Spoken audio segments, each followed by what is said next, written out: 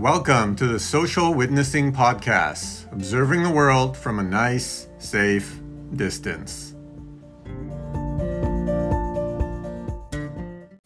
All right, episode 20, Social Witnessing with my good friend, Ellie Short. Ellie, how are you? Hi.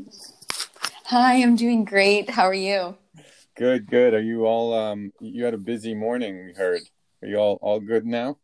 Oh, yeah. So I own a restaurant, and obviously the last few weeks have been pretty crazy, but just this week we started doing more of a takeout model with a glass covered window for pickup. And so it's been really awesome, and just we've had such an incredible supportive and warm welcome. But, it's all this pivoting, right? It's just new stuff. So yes, it can be a little bit overwhelming at times, but it's all for good reason. Right. And yeah, I want to hear all about that because I didn't know I knew you had Whole Happy, which I guess is more of like a brand.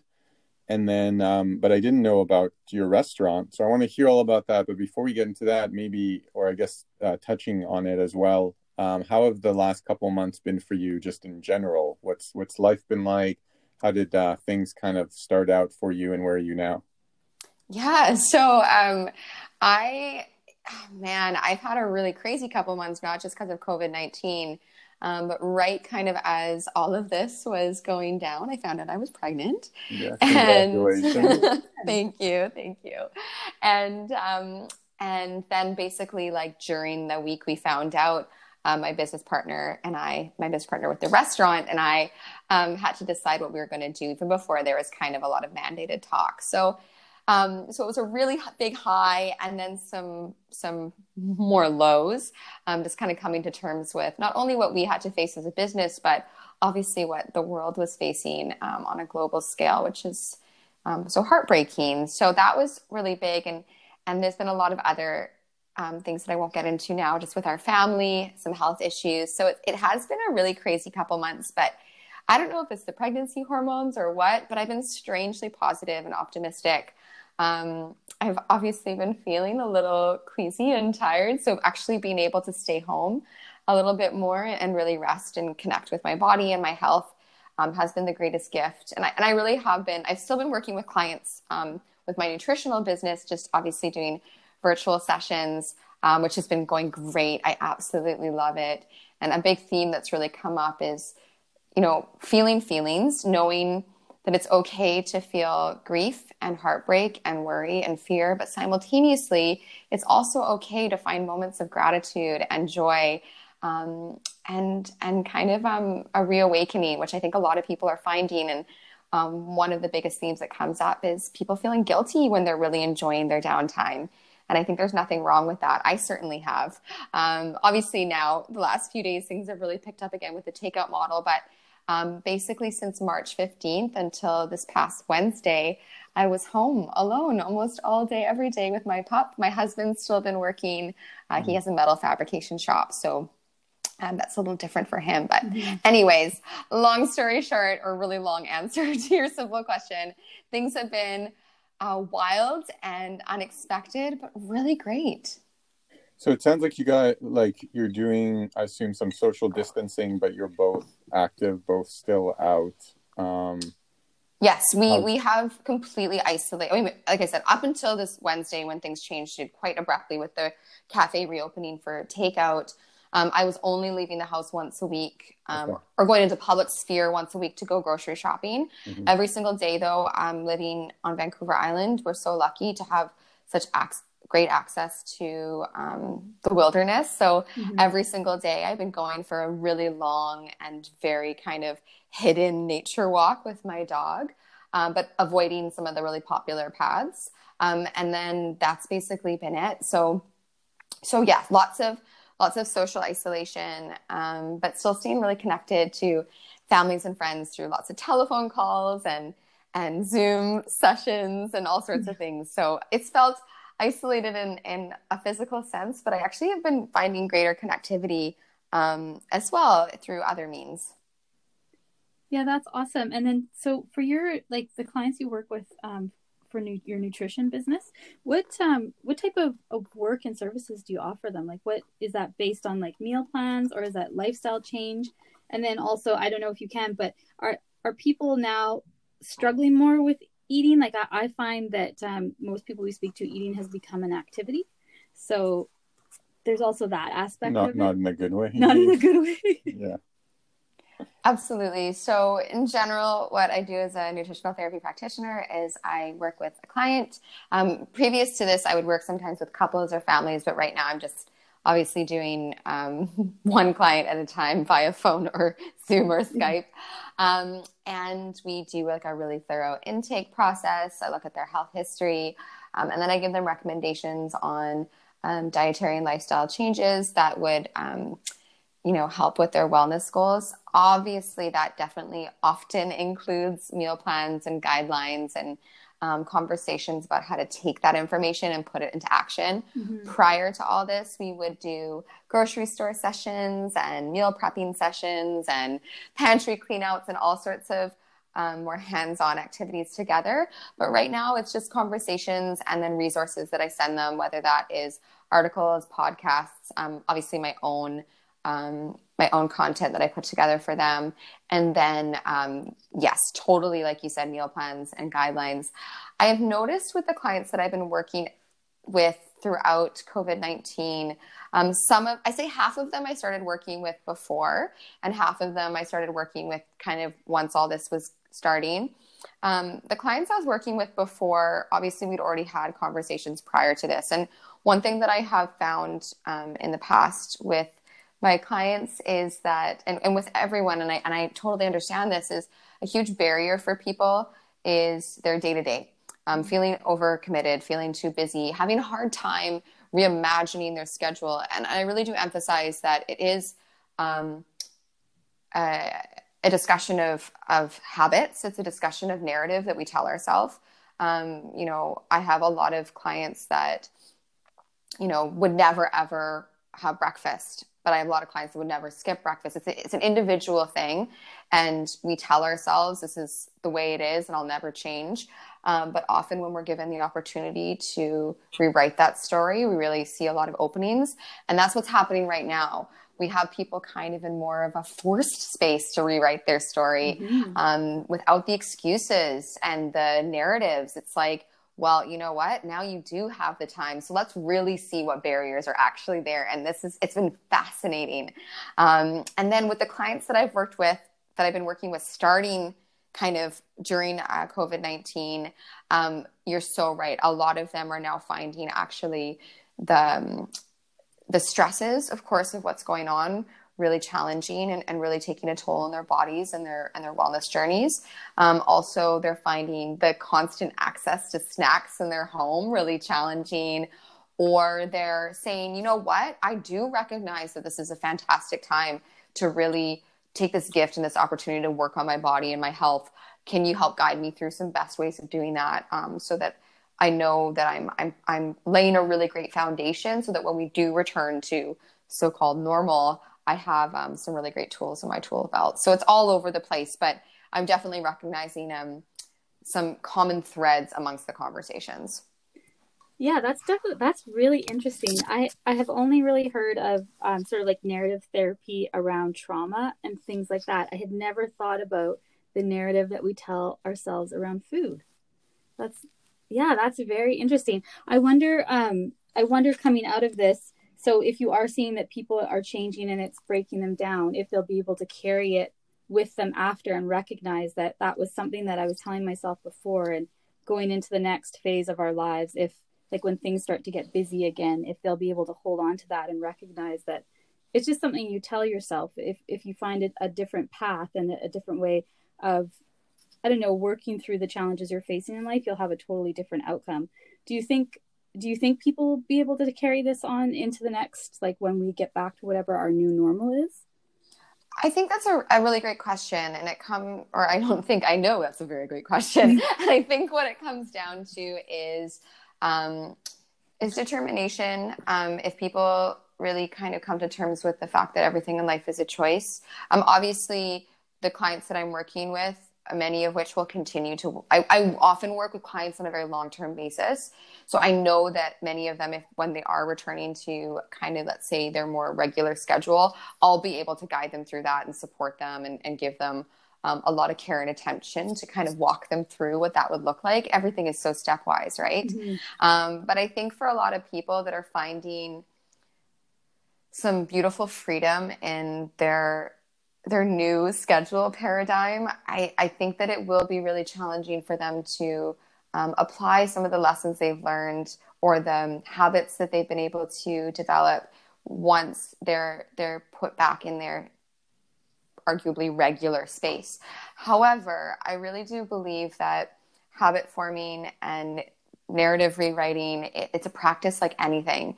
And I think that whatever positive benefits people are getting right now in terms of, physical health or mental and emotional wellness, I think that will only make them more primed and resilient to be able to apply what they have discovered once they're back to maybe a more demanding schedule. I really do believe that deep in my heart. I think, though, coming back to what I said just a moment ago, it does require a certain level of recognition of autonomy and empowerment. So I really want to emphasize to anybody that's listening, whatever you gain during this time, it doesn't mean that will be lost when things return to the way they were before. Simultaneously, whatever you're finding challenging and difficult during this time doesn't necessarily mean that that's going to poison your future. Things can be so fluid and they can be so momentary, but also really important lessons if we know what to look for in them. Right. And that's a good point that, like with everybody's struggles, like if you're struggling now and you're making some bad decisions, that doesn't mean, this is not the end of the road. It's just for now, it's coping mechanism. And you couldn't see this, but Michelle was nodding violently when you were talking about having too much access to snacks. Very common consideration at the moment. Absolutely. Yeah, so we've been struggling with that for sure, and maybe a little too much boozing too, which seems to be a very common concern about, or I don't know if concern, but a very common theme with most people that we speak to. Yeah.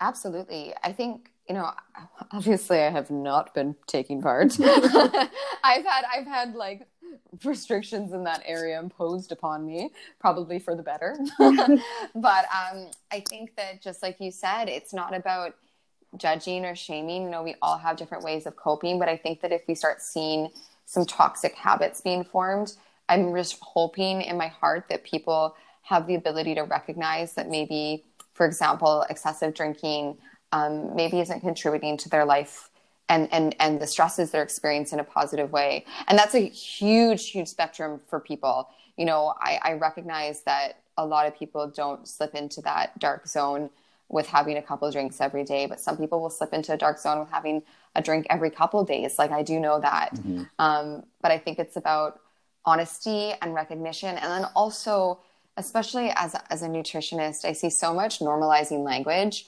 And I love the memes and I love the poking fun. Like I actually really do love that. I'm like a very happy-go-lucky person and I don't ever take things too seriously. But I think there's a lot of potential damage that can be caused when we celebrate things that are potentially harmful for people, like excessive drinking or eating foods that are really toxic to their bodies. And some of it, like I said, it's funny. It's a funny meme. But if we don't allow, if we normalize potentially damaging behavior too much, I think that there's room for some issues for a lot of people. Right. And with the whole Happy brand that I think you've been doing now for a number of years, I don't know exactly when it started, but I remember seeing it quite a few years ago now. Have you found any kind of shift in the engagement you're getting? What kind of response you're getting from before COVID to what it's been like the last couple of months here? A great question. And so it's been about five years since I started Whole Happy. I graduated from my nutrition program 5 years ago and really got things going almost right away. I think that one of the biggest things I've noticed is, it's hard to say this without sounding like I'm being too direct. I don't want to like be too reductive. I mean, but this is why I'm being really careful. I've actually tried to be like hypersensitive to the content I'm putting on my Instagram and my blog. I've been really trying not to give too much advice or diminishing things to one like perspective. I've just been trying to just share happy recipes and not say whether it's healthy or not healthy, just saying like, this is happy food. This is food that's making me happy.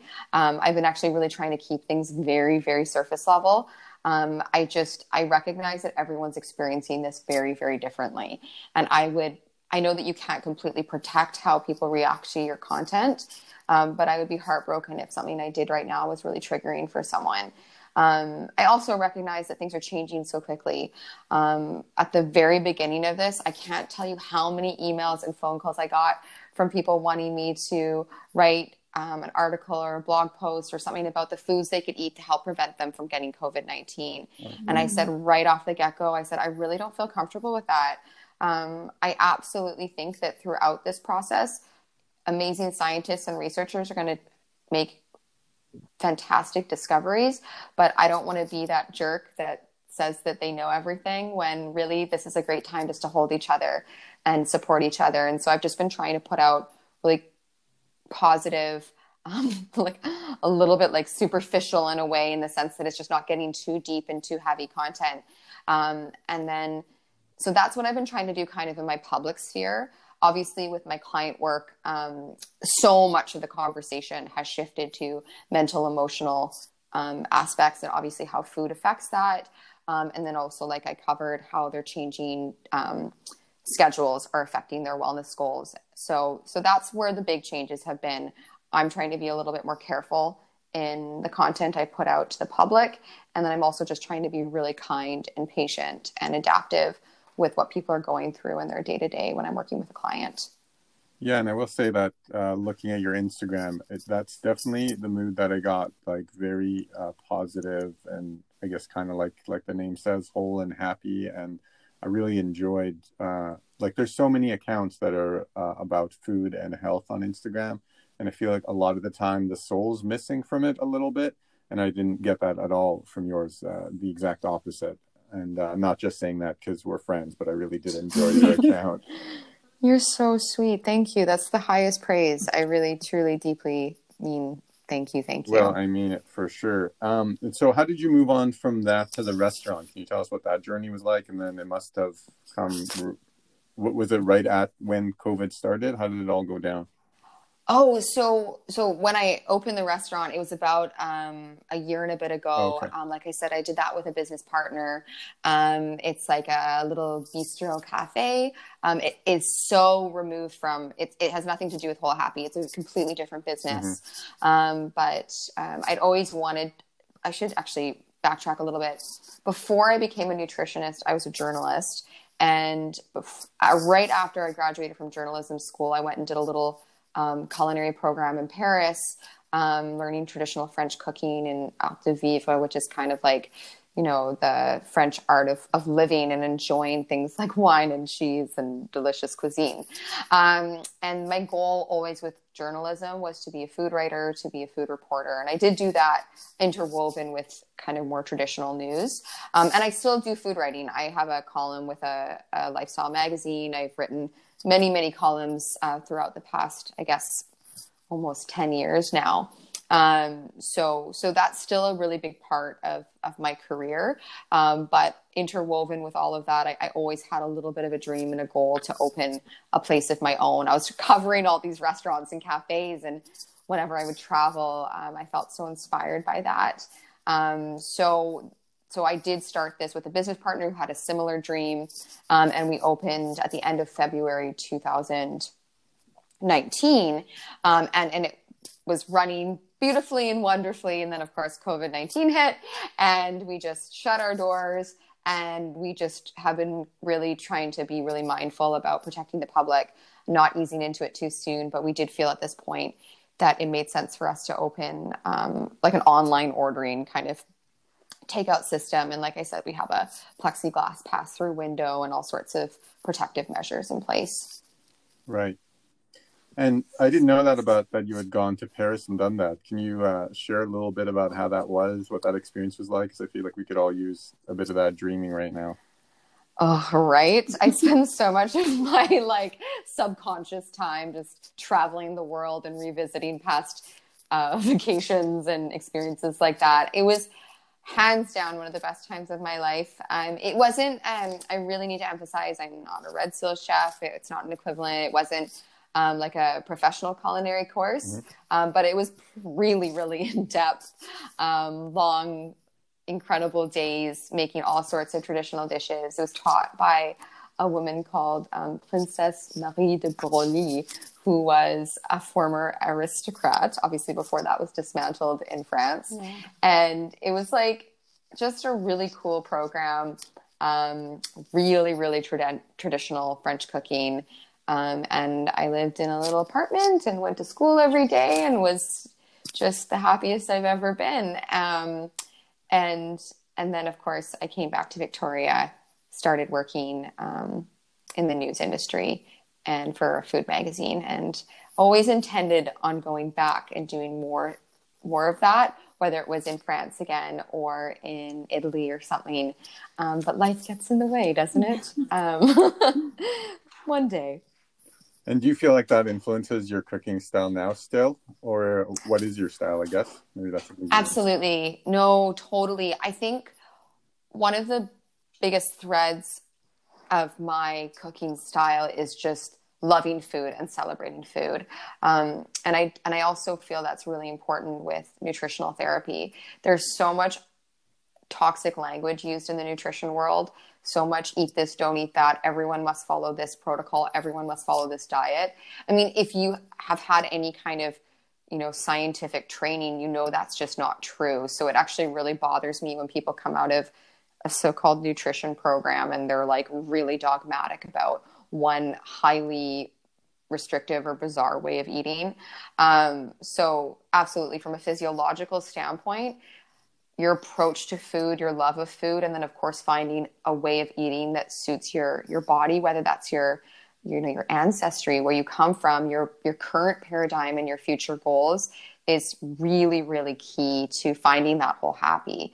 But then also just as a gastronome, like a wholehearted lover of food and the experience of eating, outside of whole happy as just a human that really enjoys good food. I love food that clearly has a lot of love put into it. And a lot of times you see that just intrinsically integrated into French culture, into Italian culture. So many traditional cultures in the world. Food and family and love, it's all the same conversation. And that definitely is at the heart of every single thing I do. All I want is for people to find a more loving relationship with food. But then, of course, as a nutritionist, I want them to figure out ways that food can love them back a little bit more. Because it's one thing to just say, I love eating baguettes and cheese all day. But if that's not making you feel very good, well, what's the point? How is that loving, Mm-hmm. So that's kind of the center of it all, is just a complete and raw celebration of what food can do for us on a mental, emotional, and physical level. And you do a lot of gluten-free stuff, which is right up our alley. We're both gluten-free. Have you found that, we sometimes talk about this, have you found that kind of sensitivities and allergies have really taken off over the last couple of years? And is that a food preparation thing, the way we grow it and process it now? Or do you have any insight on that? Oh, absolutely. And I will preface this by saying there's a lot of incredible resources online, research, really intricate conversations amongst experts on this. So I'll give a really kind of like quick wham bam response, but please know that there's a lot more for people to look into on this. But everything you said, yes. So on one aspect, food is cultivated very differently. You're looking at a lot less nutrient density. You're looking at a lot more pesticide use. You're looking at just a mutation of what was once considered a staple food in the diet. You're also looking at increased toxicity in our environment, which puts our bodies in a chronic state of stress. This could be pollution. This could be exposure to poisons at work, whether it's cleaning supplies and whatnot, all of that really does affect how resilient your body is to things that otherwise wouldn't be that problematic. We've got the whole conversation about our microbiome. A healthy microbiome makes a more resilient digestive system. Well, if the microbiome is compromised because of, like I said, toxin potential, or and I really don't want to get into a deep political conversation about this, but like obviously, and this is well documented, we're seeing an increase in C-section births. Absolutely nothing wrong with that, but what I'm saying is a child is going to have a weakened microbiome if they're a C-section birth and if they're not breastfed. Once again, there's nothing wrong with that. It's just a biological thing that we're seeing as those increase. And so you're having people that are maybe as babies and children not as primed to be resilient to certain types of foods. And then you're having this onslaught of environmental toxins. Like I already said, a nutrient devoid diet that further breaks down the intestinal lining, causes increase in histamine reaction. Like there's so many things. Mm-hmm. And I don't think one thing is more important than the other. I think they're all working together to create an increase in allergy and reactivity potential.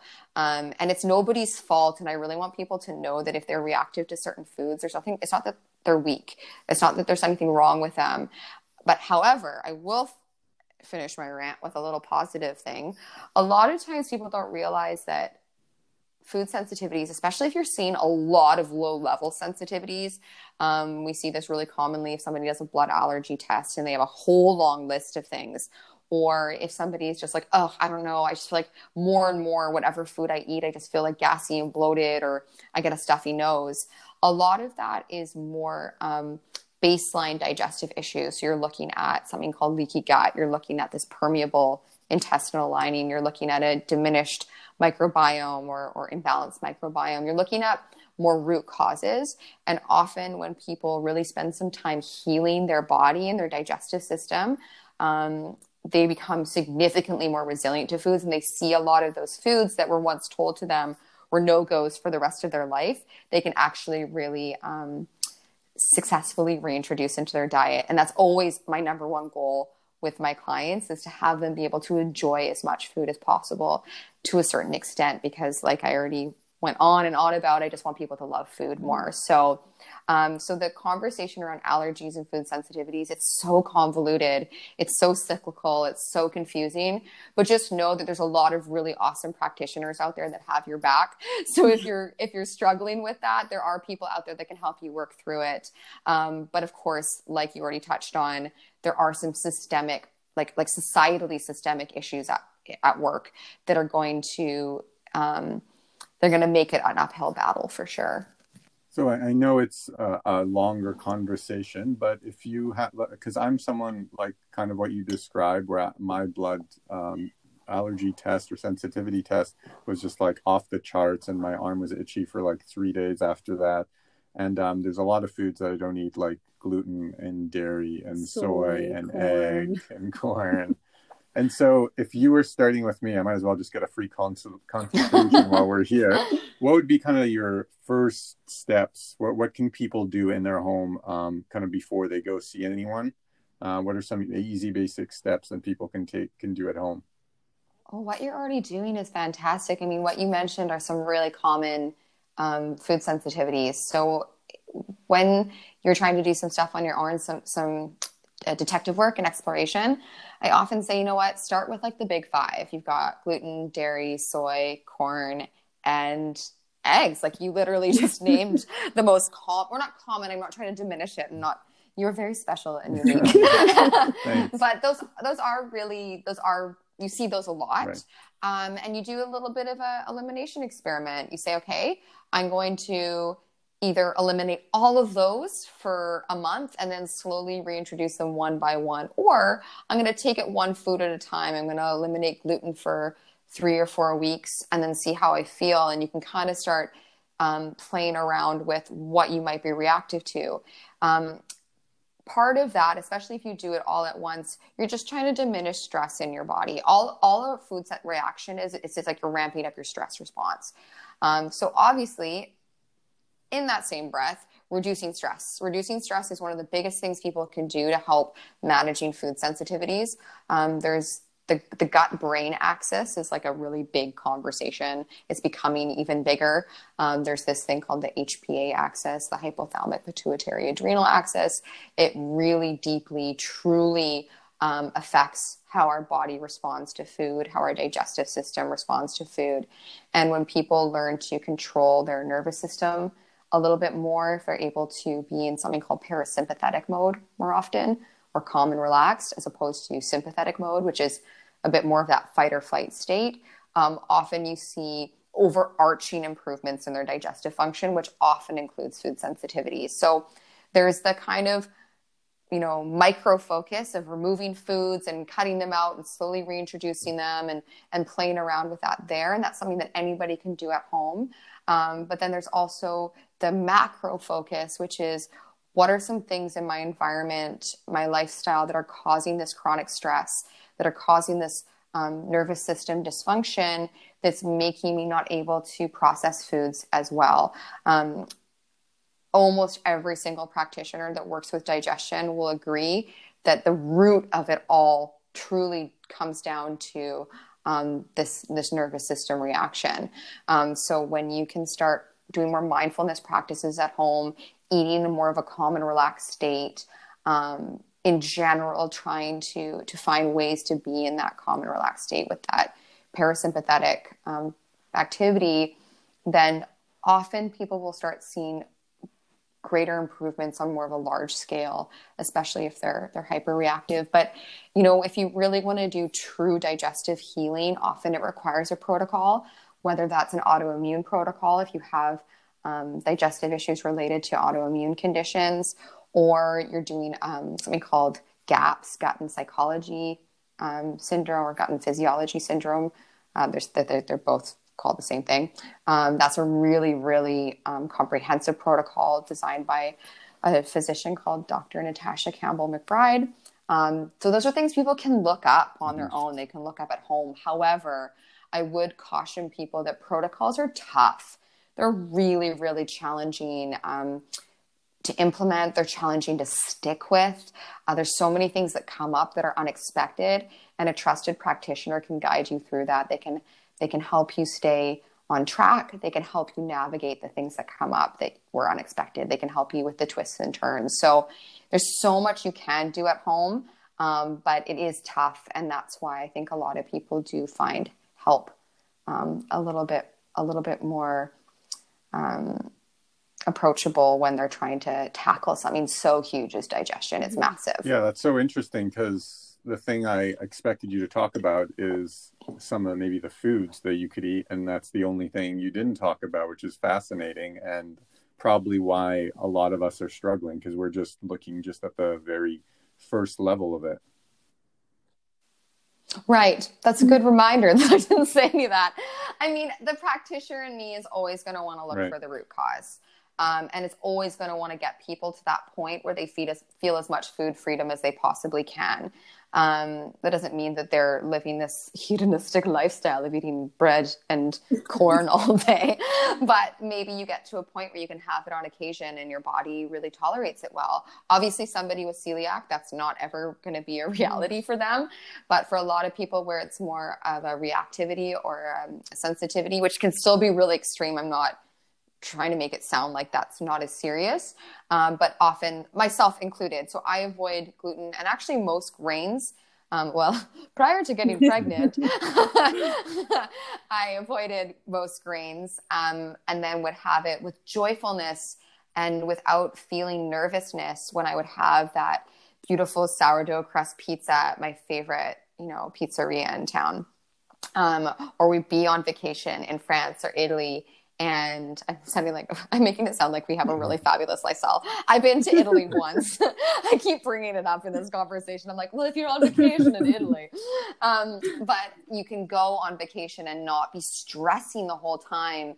You can say, you know what, I can have a little bit here and there because my body is so much more resilient now. So there is room to grow if you're willing to do that deep digging work. Of course, just healthier substitutions in the interim are key.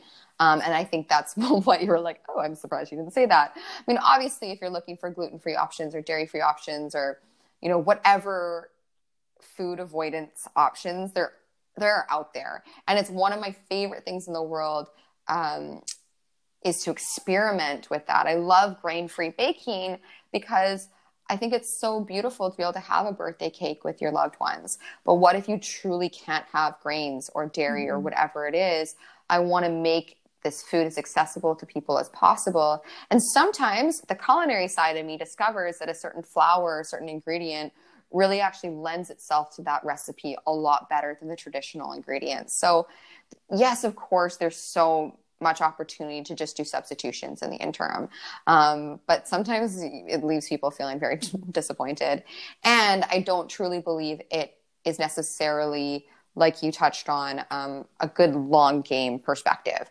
I want to figure out why this person is so reactive to so many things. That's my question, especially because so much of what happens in our body we can't see.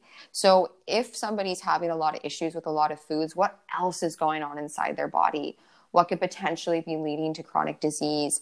What could be going on a deep surface or below surface level that may rear its ugly head down the road? So that's what I want to do kind of as this nutritional detective. Right.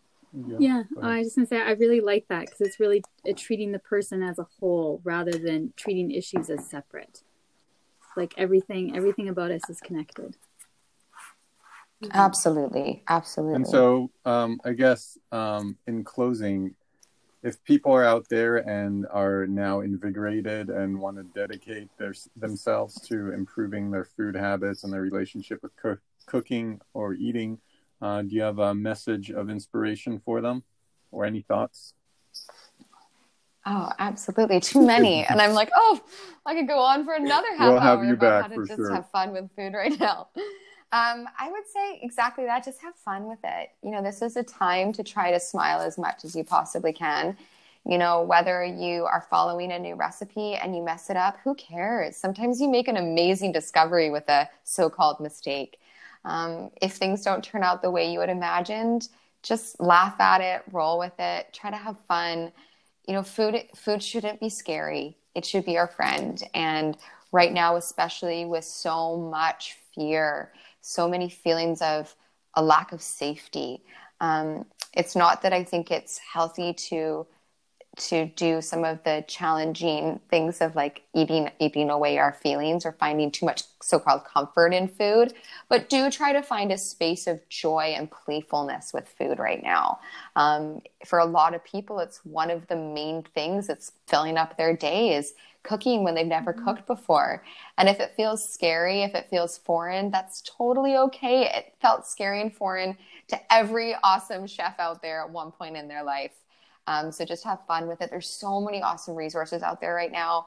So many people are putting out free recipes.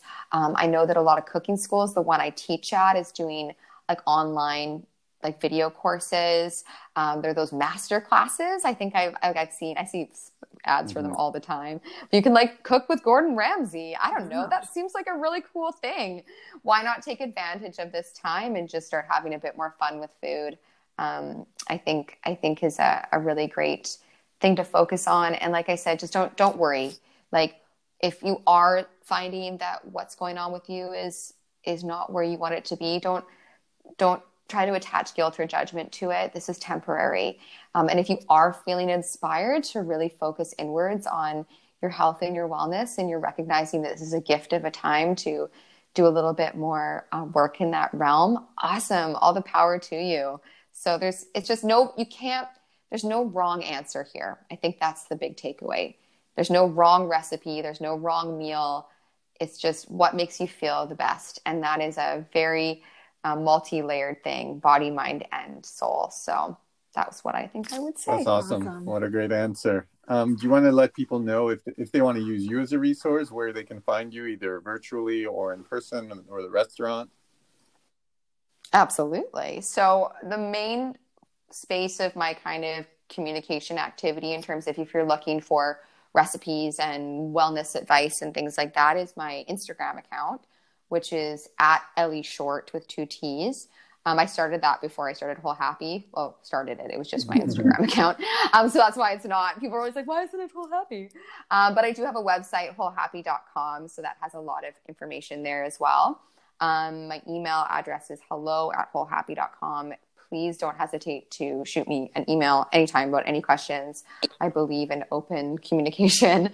And then I guess, well, the restaurant, if you're sick of cooking and you want to do some takeout, the only thing is it's just for people in Victoria, of course. And our hours are very short. We're just doing 10 to 2 right now. So it's really a lunch option, which I don't know is like so great for a lot of people. But where we were before all this, predominantly a brunch and lunch place. So some changing things. But yeah, so the restaurant's called Marta Cafe and Pantry.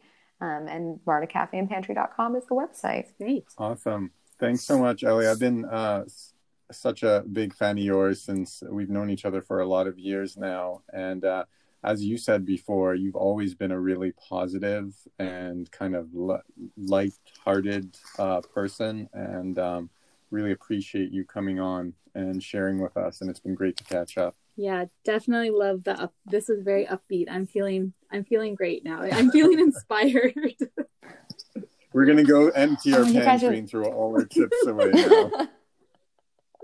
No, just do whatever. Just lean into it. Whatever feels good. All right, we'll just slowly throw out half.